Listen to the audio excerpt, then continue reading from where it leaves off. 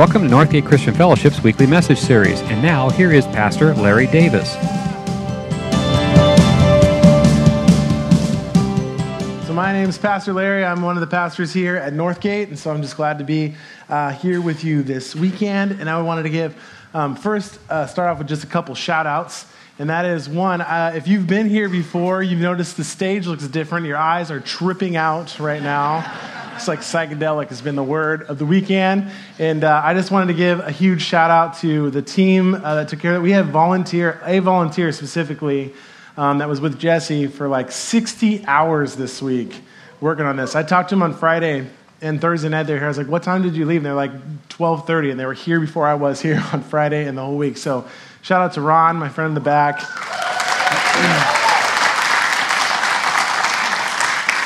And this is the reason that I want to shout it out, is because I love being a part of a faith community, a church that thinks that this stuff is rad, like for reals.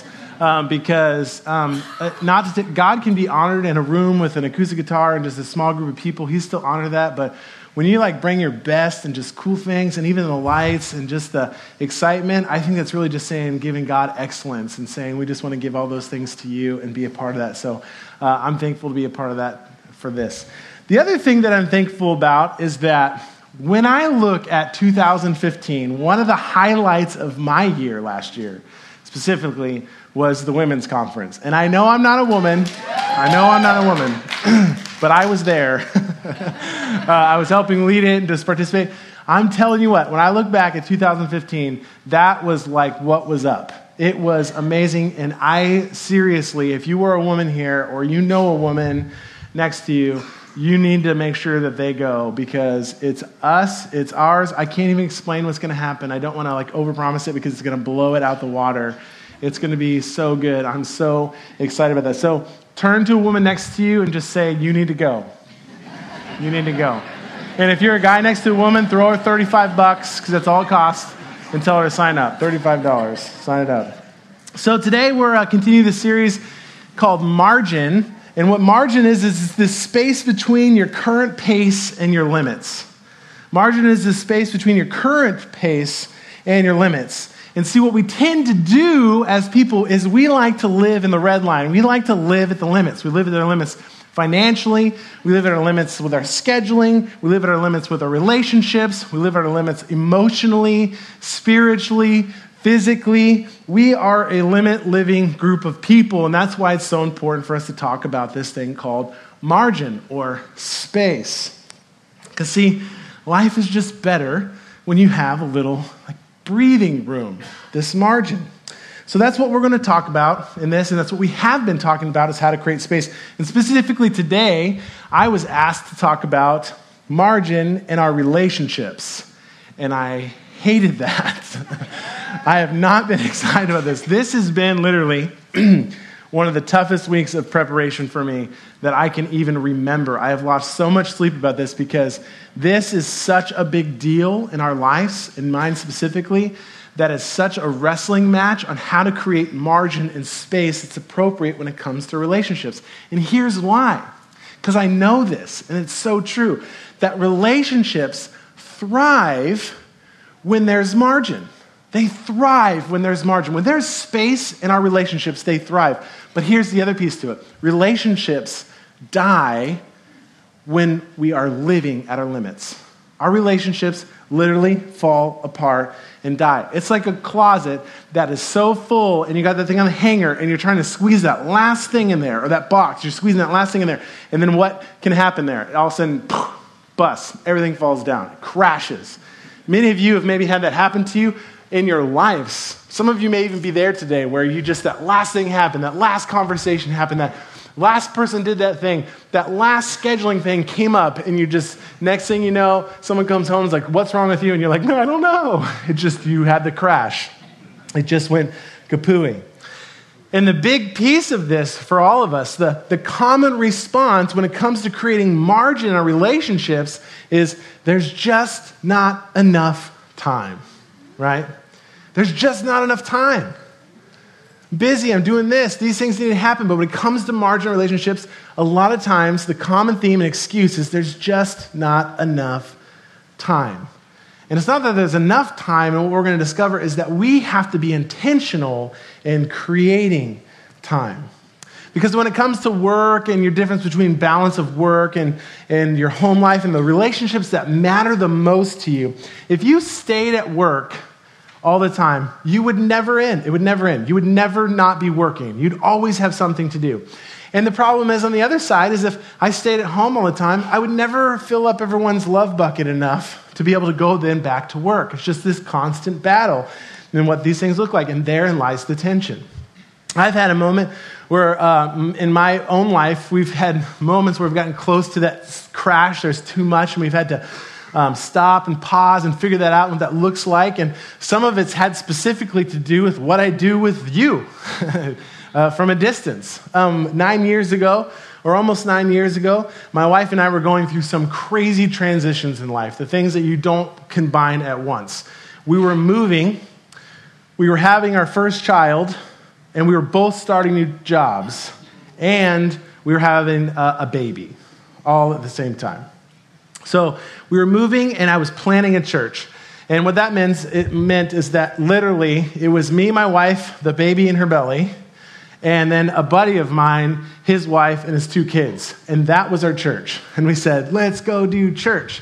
And so it was this crazy grind to the point where we were like, well, how are we going to survive? And we started asking friends, hey, would you give us $50 a month so we could eat peanut butter and jelly every night to do church? It's going to be so great. And it was this crazy grind in our life. And my wife was starting this brand new job. She works full time all the time. She's a teacher in a high school. She teaches sports medicine, biology, and then she's also the athletic trainer. So her days literally go from 6:30 in the morning until during certain seasons till 10 o'clock at night. Because if there's games, and especially football season, and that's what we were coming into. It was the time of the year she was just getting ready to start this brand new job at this brand new school.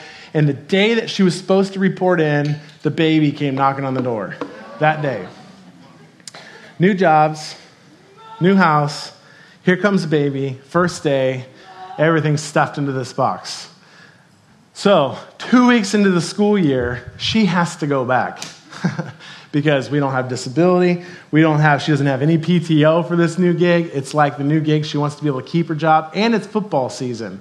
And her days are going to be long because in Arizona where we lived, if you practice in the middle of the day, you will die. And so you literally you die. It's bad. So you practice at night when it's supposed to be a little cooler. It's only 100. So she would be there all day. And so now, guess who's left with a 2.5-week-old baby? Me and my job. So essentially what happened is it was just this and that squished into this, and the timing of this comes up and just all this transition. And we got to a point in life where it was just getting close to that one last thing, and one last thing kind of happened. I don't remember what it was, something with a scheduling or a phone call. And so I got in the car, I put the baby in there, I drove down to her work, I walked into her class, I walked up front and set the baby down. I turned around and I walked back out to my car and I left. Not one of my proudest moments. And of course, she's blown me up on my phone, and I'm like, I'm driving, I cannot talk. It's a safety issue. And then her response is, what am I supposed to do with the baby here? I'm at work. And I'm like, oh yeah, me too. Good luck. So that created an opportunity for some valuable conversation in our lives that made a huge difference in our lives on how to create space, some margin that was much needed. And there lies the tension. Part of that tension is that I didn't want to get married just to stay married. I want you to hear this right. I wanted to get married because I wanted to be married to Michelle, not to marriage. I didn't want to get to a place in my life where I'm like, I'm just committed to marriage. We're just making this work because we've got to be committed to marriage. I wanted to have a thriving relationship with Margaret to be like, no, I'm married Michelle, and that's what I want to be committed to, and making sure that that's appropriate and there's space there. So this tension is a little bit of what I want to tease out and what that looks like. See, when we hand our husband or our wife or our significant other or those around us, when we hand them this thing, whatever it is, when we hand our children a responsibility that they're not equipped to carry, it's like handing them a rock. Honey, I have to go to work.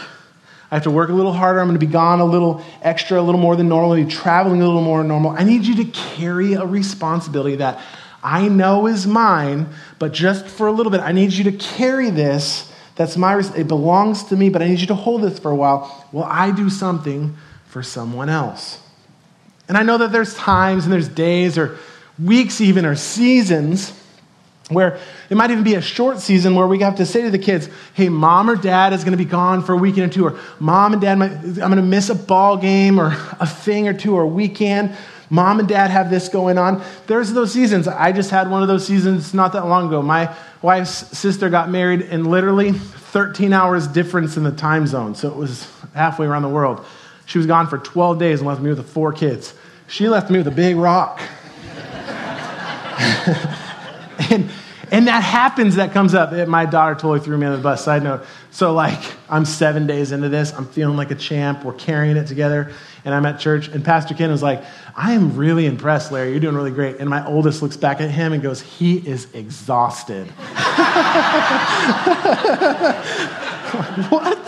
Why would you do that to me? I went home and cried. It was awesome. So we hand our people this load, right? That's what we do. We hand them this load. This represents the things that we should carry, right? That's our responsibility. And we're expecting them to carry it. And you know what happens every single time that we ask them to take this? They always accept it. They always take it. They always take it from us. Because they want to be like a good husband. Yeah, I want to be a good husband. I know that you're working hard, and I know I'm going to do this while you work, and I want to be a good wife while you travel, and I want to be a good son, I want to be a good daughter. I know daddy works hard, that mommy works hard. And so, yeah, dad, I know you're going to be gone for my game, but it's cool. I can carry that. I'll hold on to these things. I can carry that load. Yeah, I'm going to miss you. I wish you were here, but I can carry the load, and so they carry it. And the problem comes when we leave them with this load for too long and we never come to take it out of their hands. That's when the problem comes. And time goes by, and time goes by, and time goes by, and time goes by. And they begin to slowly wear out. They begin to slowly wear out, and that's where the tension is, the problem and the stuff that's going on. And we don't completely understand it, but here's how you know that you've given someone else this load to carry, that you've handed it off to them. The first one is when you constantly are repeating promises to do better. If you find yourself constantly repeating promises to do better, you've handed it off.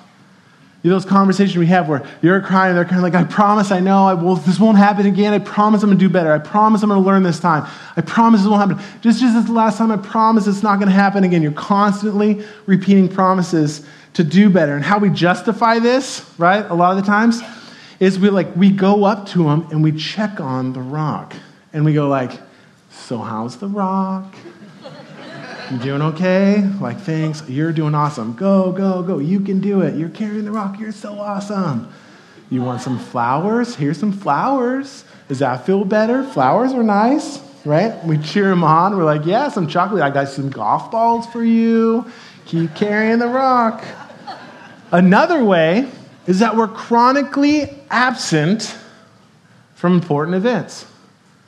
We're chronically absent from important events. You know, it's that ball game, it's a recital, it's the first day, it's the anniversary, it's the birthday, it's the 17th of something day. We're chronically absent from important events. And the third way is that you keep pointing to the future to make up for the past. You keep pointing to the future to make up for the past. It's going to get better, I promise. It's going to get better next year. It's going to get better next Christmas. It's going to be better next summer, next spring, next anniversary, next school year, next season. It's going to get better. And you find yourself saying these things to someone you've handed to your family and a burden that they're not meant to carry. I had this saying for a long time, like, it's just a season, right? And at first I started with like 6 months. It's like a 6-month season. I can see it. It's a 6-month season. And that sounded really long time. It was overwhelming for everyone. So it's like a 3-month season. I could see it, like just a season, let's get through it. And then I was having a conversation with someone, and neither of us were good at this. And he said, dude, three months is crazy. 3 weeks is how you win. Just say 3 weeks. Sounds much more manageable. And what happens, so we're saying, it's just 3 weeks. And what happens is 3 weeks is constantly always happening. You never find yourself not saying, it's just 3 more weeks. It's just 3 weeks. That's all it is. That's all I can see that's in front of me. And eventually, the people that you've handed this to, their mental willingness to carry your load is overcome by emotional and in some cases, physical exhaustion. And they drop the rock. And it's so interesting what happens in a family when the rock drops. For men, we look at the specific event. What happened? I just asked you to pass the ketchup, and you broke into a puddly mess and ran out of the room. What happened? All I said was I was going to be 5 minutes late, and I got home, and you had taken off, and I can't get a hold of you for hours. All I said is, honey, I might miss part of the recital. I might be a little late to the recital. And next thing you know, the door's closed, the music's loud, and I can't, she's not talking. All I said was, and all I did was, and all I said was, and all I did was. We don't understand that it was just one more coat hanger or one more thing being squished into the box, and it happened to be the last one. And somebody dropped the rock. Grades can plummet sometimes when we drop the rock. When the rock drops, intimacy evaporates. When the rock drops, you tell your husband, I have a trip. I know it surprised me too. It just came up last second. I'm really sorry. It just came up. And instead of reading sorrow in his eyes, you think you might have just read, I'm kind of glad you're leaving. Things are just better off when you're not around. And if you haven't been there, someday you might be. There's nothing worse for a family than when the rock drops. Because there can be irreparable damage. Sometimes it signals the end of a relationship. Sometimes in gathering, you can put the pieces back together again, but it can look a little bit like Humpty Dumpty, and you can't quite get everything back to where it was or it needs to be. Sometimes it takes seasons or even years to gain back the trust that was lost. When you ask someone to carry the load that you were intended to carry, but because you had something else and someone else to do this for, and you left it with them for a little bit too long, that's when we drop the rock. Now, I understand why this happens. I understand there's a lot of the reason that this happens to us. And the reason is because we love progress. We love progress. That's part of the way we were created. We like to see movement. We like to see progress at work, things checked off the list. We like to see growth and things changing and happening, progress in our lives, right? And I really think that that's actually God's fingerprint on all of us. You see it through the entire redemptive story, just a constant progress and a moving and a seeking and a growing through this. And that's what we do. We look at these things and we say, hey, I can see progress in the industry that I work in the marketplace that I'm in, and that we love it. We go to work and we can measure it. If I stay an extra 2 hours at work, that's progress. I can see it. I got these things done. But if I go home, I'm just home, right? When you're home, you're just home. When you're at work and you're doing things, you feel like, things are happening. I'm getting progress is happening. But at home, you're just home. Most of us can't make more money from home. Most of us aren't getting a financial bonus from being at home. There's no awards or plaques that we're receiving from being at home. We're just home. When you begin to cheat what's most important for the sake of something secondary, there is a problem. So, this conversation that came about from this moment between my wife and I was extremely beneficial because it was so important as we looked at our relationship and our lives and what was going on for the relationships that mattered most to us, about how do we create some space and margin. One of those things that came from that, which I protect dearly to this day, is it's simple, but every week we have a date night. A date night doesn't mean that we have to go out on a date. A date night can be it's where we feed the kids separately and they go to bed and then we eat together. It's the nights where we don't bring work home, the screen stays closed, you don't answer email because it can wait, no matter what. It doesn't happen. Date night, it's a holy, sacred, set apart. You don't mess with it because we needed that space, we needed that margin in our relationship to be healthy for that to thrive. And where this came about for me was a passage that stuck out that I have read many times or that I've taught on many times, but suddenly there was an entirely new opportunity for application that was real and in my face. And it comes from Ephesians 5:21. It says, submit to one another out of reverence for Christ. Now the word submit means to put yourself underneath, right? Or to make their deal more important than your deal. Submitting to them. Submit means, says, whatever you want, whatever you need, I'm going to do my very best to go ahead and give you that. Now, when I thought about this word submit, I sat there and I'm like in this tough place, right?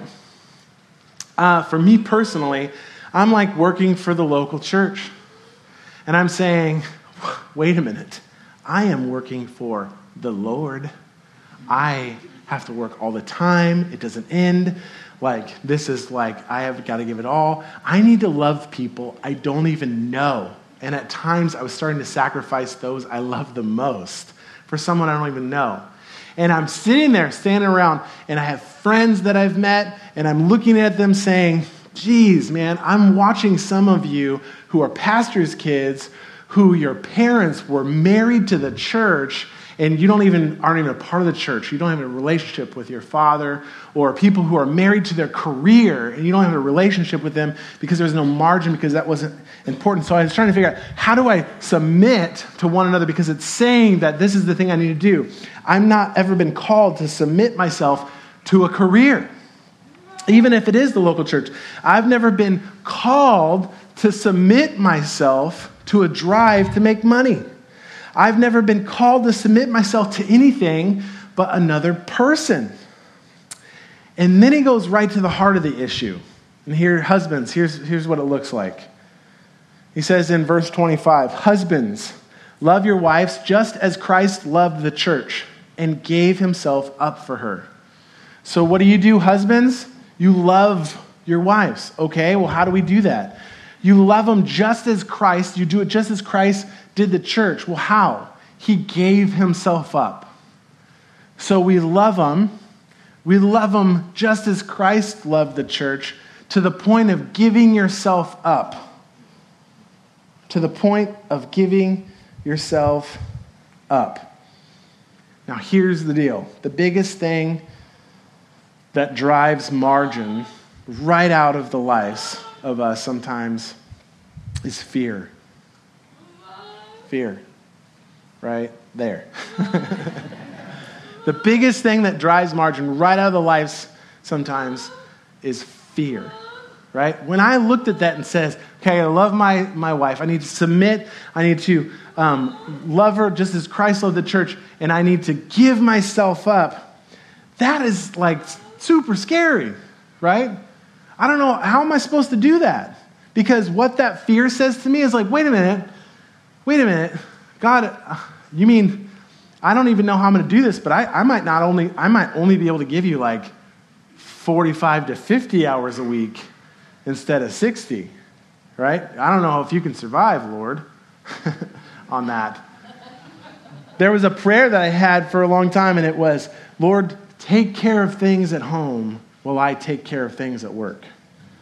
Some of you may have had that same prayer in your own life of, God, I'm here working. I've got to do these things. Or even when you're traveling, God, take care of things at home while I take care of things at work. And what this submission and this love transition, it said, my prayer needs to change to, Lord, take care of things at work while I take care of things at home. Which is kind of a funny conversation because we say, I don't know if you can, God. I'm kind of worried. God, the creator of the universe, knowing all things that made us and all things, do you think maybe you could possibly take care of things at work for me while I take care of things at home? Right? Because I am scared to death you're going to screw it up. That's where we live. And because of that, it drives the margin right out of our relationships. And here's what I discovered are two unique things to my life. The two unique things in my life is one, I'm the first husband to my wife, Michelle. Hopefully the only one, but I'll always be the first. That's right. Win. That's unique to me, right? The second thing in my life, the only other thing I can think of that's unique to me in my life is that I'm the father of my children. So I'm the first husband to my wife, Michelle, and I am the father of my children. Because what's going to happen one day is that my job, what I do, and your job, and what you do, someone else can do it, and one day will do it. One day, someone else can do your job and will do your job. So why on earth would I trade something someone else can do and will do for that? That's a bad trade. There's only one stage. There's only one toddler years. There's only one first game. There's only one last recital. There's only one first day of this. There's only one 17th anniversary, even though it means nothing. There's only one. There's only one of all these things that are uniquely yours, right? And I don't want to miss that. I don't want to trade what's unique for me for something else someone else will do. So this is like been the toughest week for me. Because part of me felt like I was going to stand up here and I was just going to be lying to you the whole time. Be like, do this, it's awesome, right? This is like my word this week when it comes to this. Because this is something that's a constant struggle for all of us. Because what does that mean? When we have to submit and we have to sacrifice for those things and create margin for the relationships that mean the most, is that we're so worried we're going to let people down, or people are going to say, you know, you don't have a whatever it takes attitude, or you're lazy, or you're a slacker, right?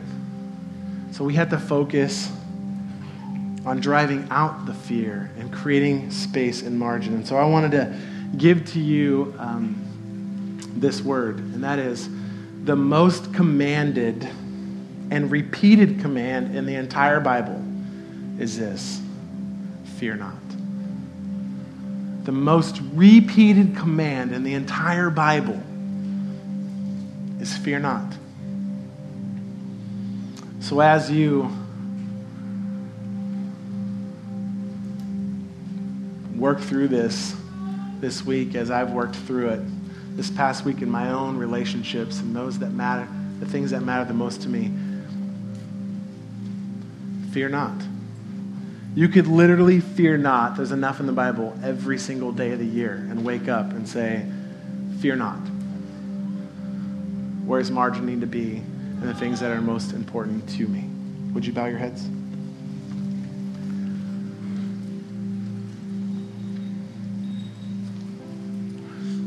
There may be some of you that are here today and you're saying, hey, I have left my rock in either my children's or my family's or significant others' hands a little bit too long, and I love this conversation that we had today, and I need to go and I need to have a conversation with them and scoop that back up. We need to have a real truth conversation and just get right in this space and figure out how we can love one another, how we can give ourselves, how we can submit to the other's needs, and find margin on a consistent basis.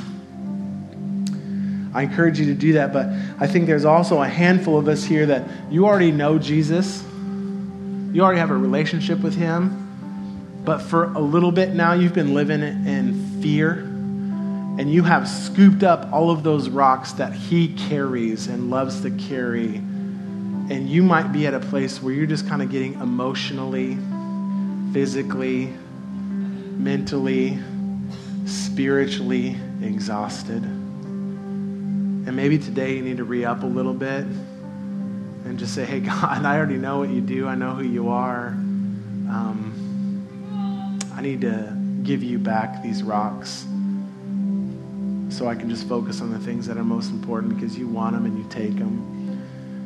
And I need to just not live in fear. So if that's you, I would love to pray for you and your boldness and courage this week as you just re-up and just give back to God what was already his, and you knew it, and you're just kind of just afraid and worried and stressed, that you would just do that this week. Would you raise your hand? I want to pray for you if that's you today. Yeah, there's a whole bunch of us for sure. Yeah, keep your hands up. I want to pray over you as you give that back. God, would you just give my friends here just boldness and courage and peace as they relent. And just give back what's already yours that you're just there to carry. And you want to carry. And God, as they relent this week, would you just fill them with peace and then that joy and love and hope that only you can bring, that it's going to be okay, that you are so big and you got it. God, thank you for that. There'll be someone in here this morning, I really believe it, that you have never given the rock of your salvation, of your life, over to Jesus.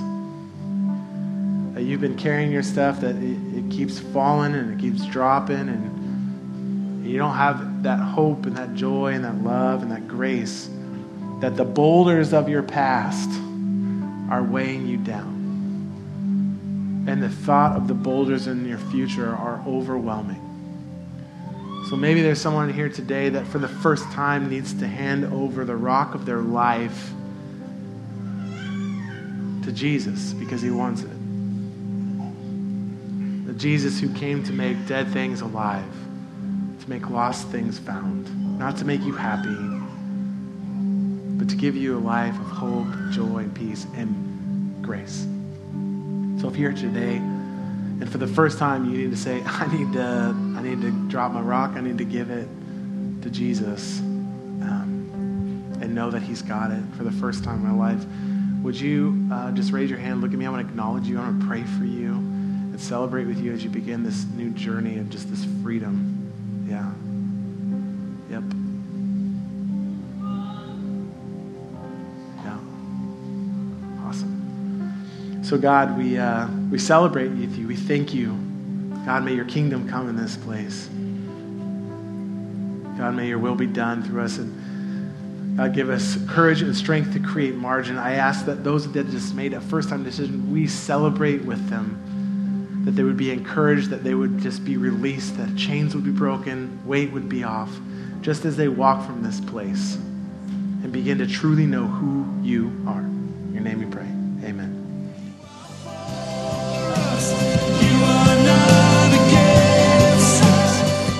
Thank you for listening to this week's message. We trust that you'll join us again soon for another uplifting message from Northgate Christian Fellowship, located in Benicia, California.